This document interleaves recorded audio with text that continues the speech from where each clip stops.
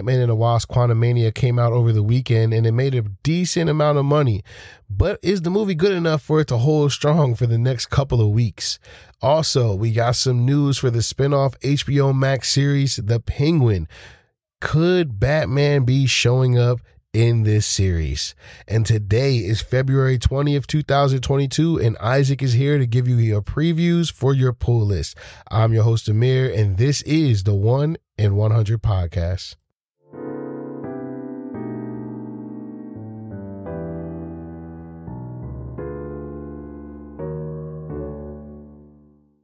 Well, even though Rotten Tomatoes critic score for Ant-Man and the Wasp: Quantumania is sitting at a 47% and the fan score is sitting at an 84%, it still managed to make some money this opening weekend. Reportedly, it will be making about $225 million in this opening weekend, which is a big win for them. The Ant-Man franchise continues to go upward when it comes to making money. The first Ant-Man brought in globally $180 million.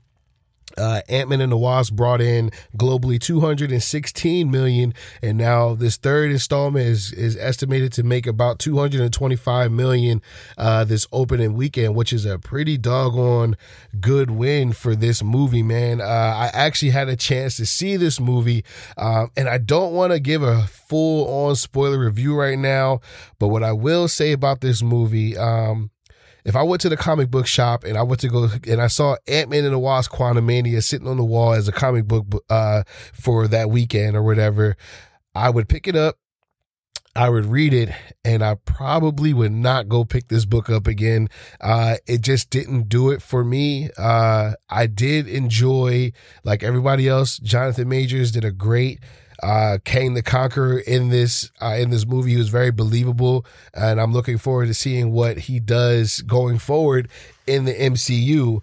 But if this was a one-shot comic, maybe a miniseries, I would definitely finish out this miniseries, or I would enjoy this as a one-shot comic. So looking at it from that perspective, I can see why many people have such a mixed review on this movie.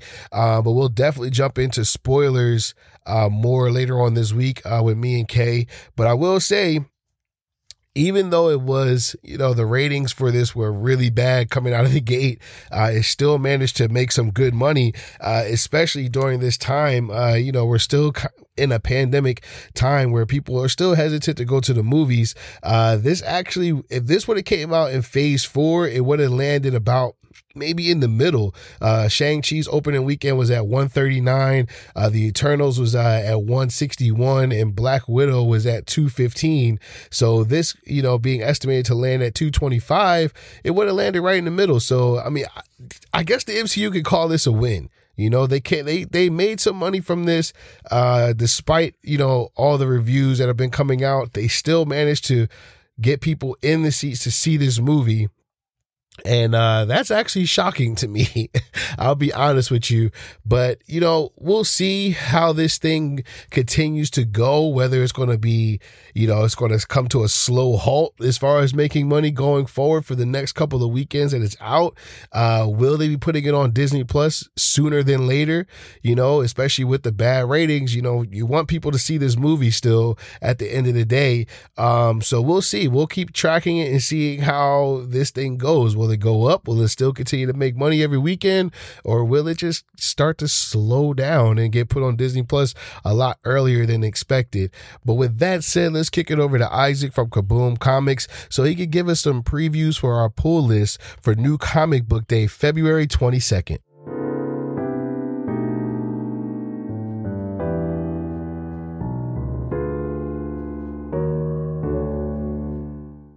Hey, Amir, thank you for having me. Another big week for the month of February. We're starting off with Nightwing issue 101.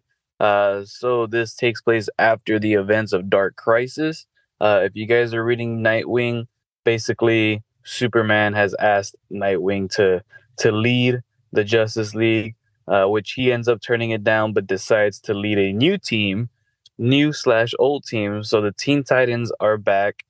This time everyone's a lot older, a lot more mature. They've definitely gone through a whole lot of stuff in the Dark Crisis event. So Tom Taylor, one of the greatest writers right now, is writing the most heartfelt piece you could ever think of when it comes to Nightwing. Um, it has not slowed down at all. This is just making it even better. This is issue 101. They're still going strong. Definitely one to pick up. Another one is a new number one from DC. This is Superman number one.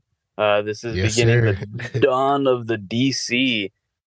This is basically Superman returning to Metropolis.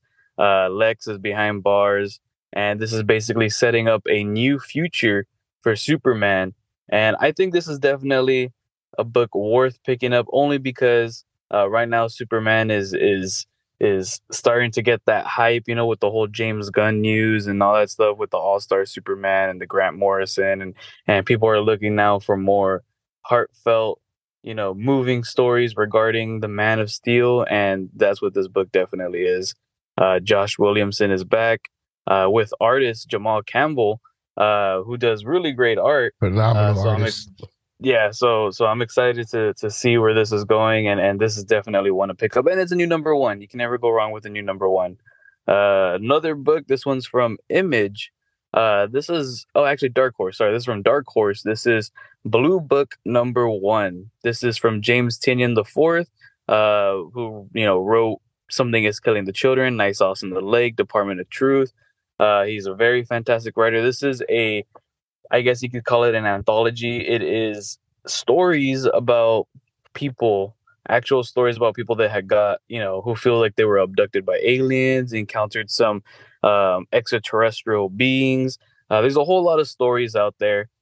This book is basically putting those stories in a comic book format, and James Tynion is the guy that is writing it all. So it's what he calls, quote, true weird stories, tales of ordinary people encountering strange and the impossible. It's definitely a really good book to get, especially if you're into all that extraterrestrial stuff. Nothing paranormal at all. It's just aliens, abductions, UFO sightings, all that stuff. But yeah, this is a new number one from Dark Horse. Another cool thing about this book is that James Tynion has wrote for DC, Image, and now he is taking up Dark Horse. So he's definitely, like how I like to say, collecting all the publishers like the Infinity Stones. That's how you know the writers are good when everyone wants them. All Facts. right, It's true. up next, we're going to the omnibuses. We have two omnibuses coming out this week. We have Bitter Root Omnibus hardcover. This is the Oh yeah. multiple Eisner Award winning for best continuing series, collects issues 1 through 15 of Bitter Root. 528 pages hardcover, only $59.99 for all that. Not bad. This book, yeah, it's going to be a pretty hefty book. This was actually recommended to me by Amir. I read the first 2 volumes. Nice. I'm pretty sure, Amir and myself will tell you that this is worth picking up. Absolutely. Yeah. And it's definitely worth picking up because the first volumes that we have in the store, I ordered a good amount. They're already sold out. And volume 2 already sold out. So if you guys want to get back on reading on this is definitely the place to start because you would only get 1, 2, and I believe it's 3, 1 through 15, for a discounted price, basically. And then last but not least, we have a giant Spider-Verse / Spider-Geddon omnibus. This is collecting every single story regarding Edge of Spider-Verse, the Spider-Geddon storyline, all the tie-ins, all the first appearances of Spider-Gwen, Spider-Punk, the PS4 Spider-Man, Superior Spider-Man, Spider-Man 2099, and plenty more. It has every single issue, tie-in, and everything.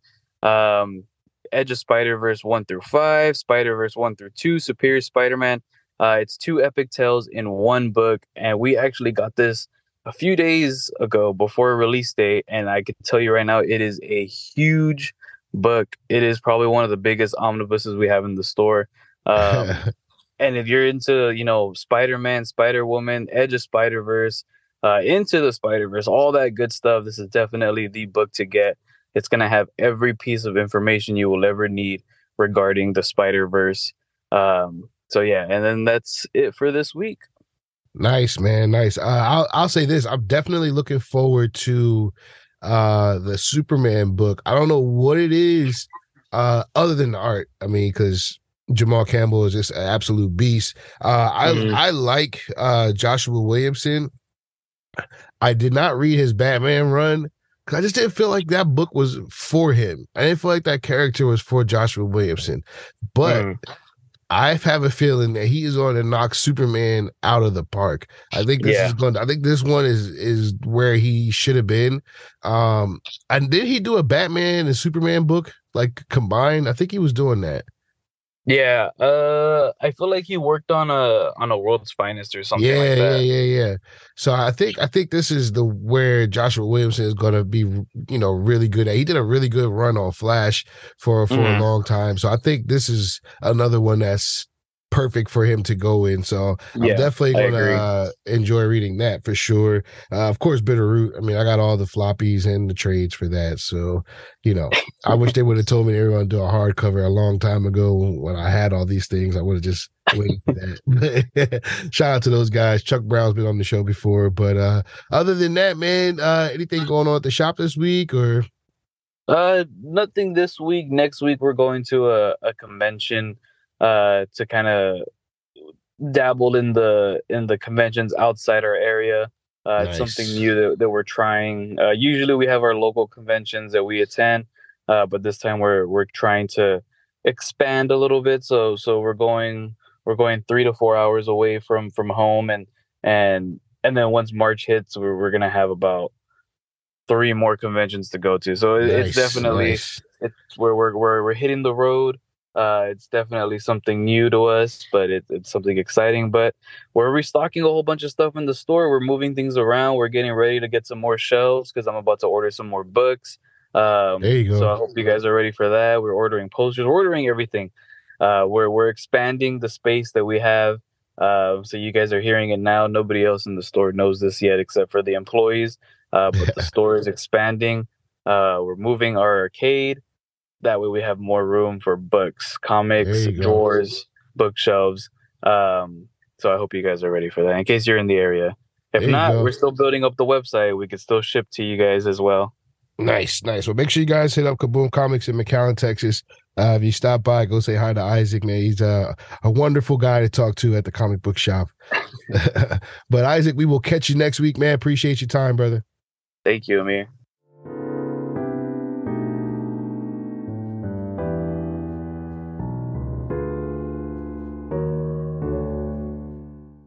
Thank you again to Isaac for giving us those great previews for your pull list this week. Listen, hit up your local comic book shop. Go get some good reads. This month has been jam-packed full of great books. So go find yourself something to dive into, man. JT will be here this week to give us some reviews on some of these books that Isaac previewed and some other ones for sure. But let's jump into this Batman spinoff series, The Penguin. We got some new casting announcements. We got a new character that's going to be joining the show, or a new actor is going to be joining the show, excuse me. His name is Renzi Felice. He was actually on The Runaways. I forget the name of the character he played, but he was on there for the entire time that series was running on Hulu, one of the main characters. So he'll be joining this Penguin series. It's said to be that he is going to be a good friend of Oswald Cobblepot, or the Penguin, and eventually he's going to turn into being like his driver or something like that on the series. So I'm looking forward to seeing how that's going to go. Also, there's been announced that the Penguin is going to have a love interest in this series. So my hope is that this series is going to kind of model itself after the Penguin's Pain and Prejudice series that came out a few years ago. It was really, really good. It was during the New 52 era, I believe, for DC. It was a very good read, man. I reviewed it here on this show a few weeks back. It was a dope read, man, but he had a love interest in that series, and it was dark and good, man. That's all I got to say about that. But now we are getting rumors that Robert Pattinson will be returning in this series as Bruce Wayne, man.